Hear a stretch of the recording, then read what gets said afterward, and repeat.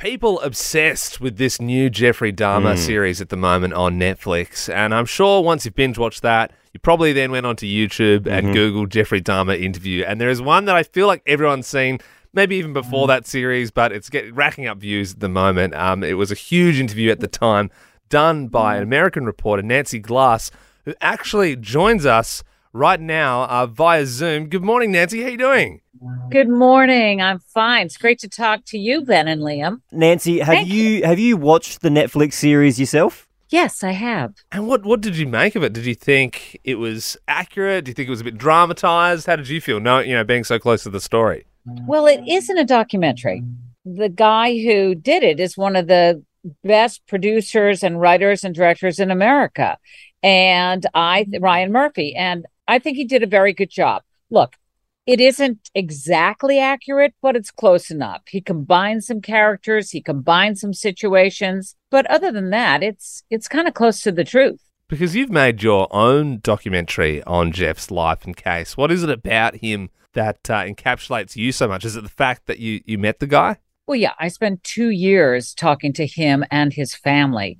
It was a fascinating story, and one of the first serial killers everybody started talking about. And also what's fascinating about him is, I interacted with him a lot, and every time it struck me how normal he appeared and how terrifying that was. Yeah, of course. The fact that he could sort of blend in and get away with all those heinous crimes. And so can we go back to the start of how you managed to get the interview in the first place with Jeff? Did you fight for that personally? What's the story there?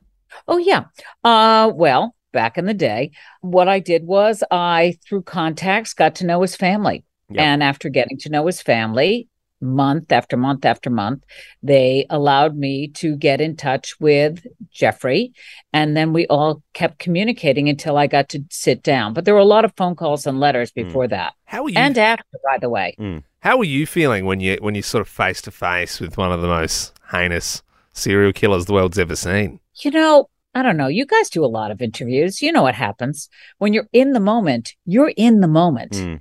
It's only afterwards that you say to yourself, holy cow, what just happened here?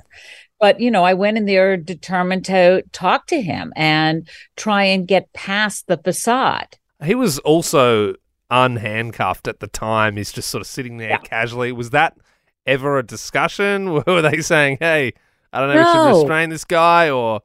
No, because here's the thing. First of all, he was done. When he was in prison, well, he wanted to die because he really still wanted to kill and he couldn't.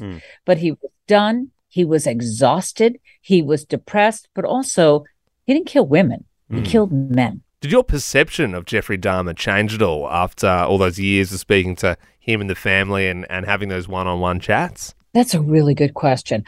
I would say that I analyzed it a lot. I mean, if you took things at face value, every time he said, I'm sorry, I wish I hadn't done it. What can I say to the families? If you listen to that just on the surface, you'd think, oh my goodness, this guy's really sorry. But he was a psychopath. So he didn't know what sorry was. He didn't attach to people. He had no feelings. He didn't have love. He didn't have hate. He only had desire, and his desire was to kill people. How did you feel when you heard the news of his death, Nancy? Not surprised at all. He wanted to die. Yeah. I mean, that's what he said to me. I don't know why I didn't get the death penalty. I wanted to die. He didn't even want to go to trial. But his lawyer said, let's go to trial and I'll get you found insane and then you'll go to a mental institution, which would have never been the case anyway.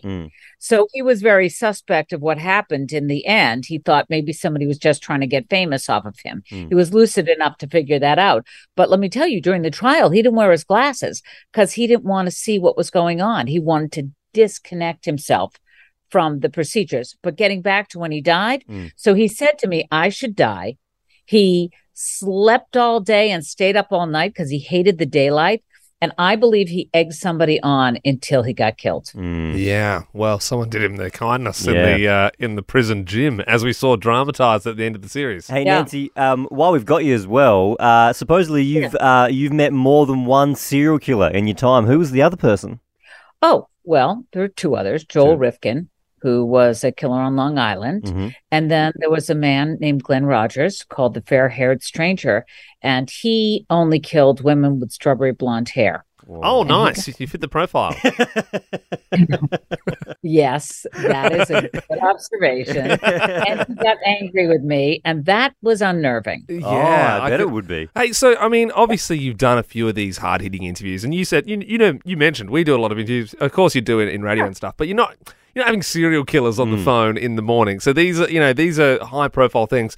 Did you notice there was a link between those three people who've sort of committed those crimes when you're in the same room with them? Could you feel that they were psychos or like a little bit different to the rest of us?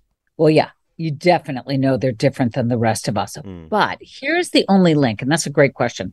The only link is that as each one was not detected, they felt they could go a little further. So Jeffrey Dahmer kills somebody. He, he stops for a while because there's too much interfering with him.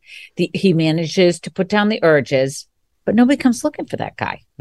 So a few years later, he says he picks somebody up. He wakes up the next day, they're dead, and he thinks nobody's looking for that guy. So it escalates. The same thing happened with Joel Rifkin. Joel Rifkin said to me, I killed this woman, and nobody's looking for her. And I'm thinking, I can get away with this.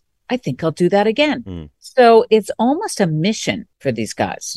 Yeah, I suppose inevitably now you're getting... Yeah. It's not a great one. I'm not going to follow that mission statement, that's for sure. But Nancy Glass, thank you so much for spending time with us this morning and shedding some more light on your iconic interview with Jeffrey Dahmer.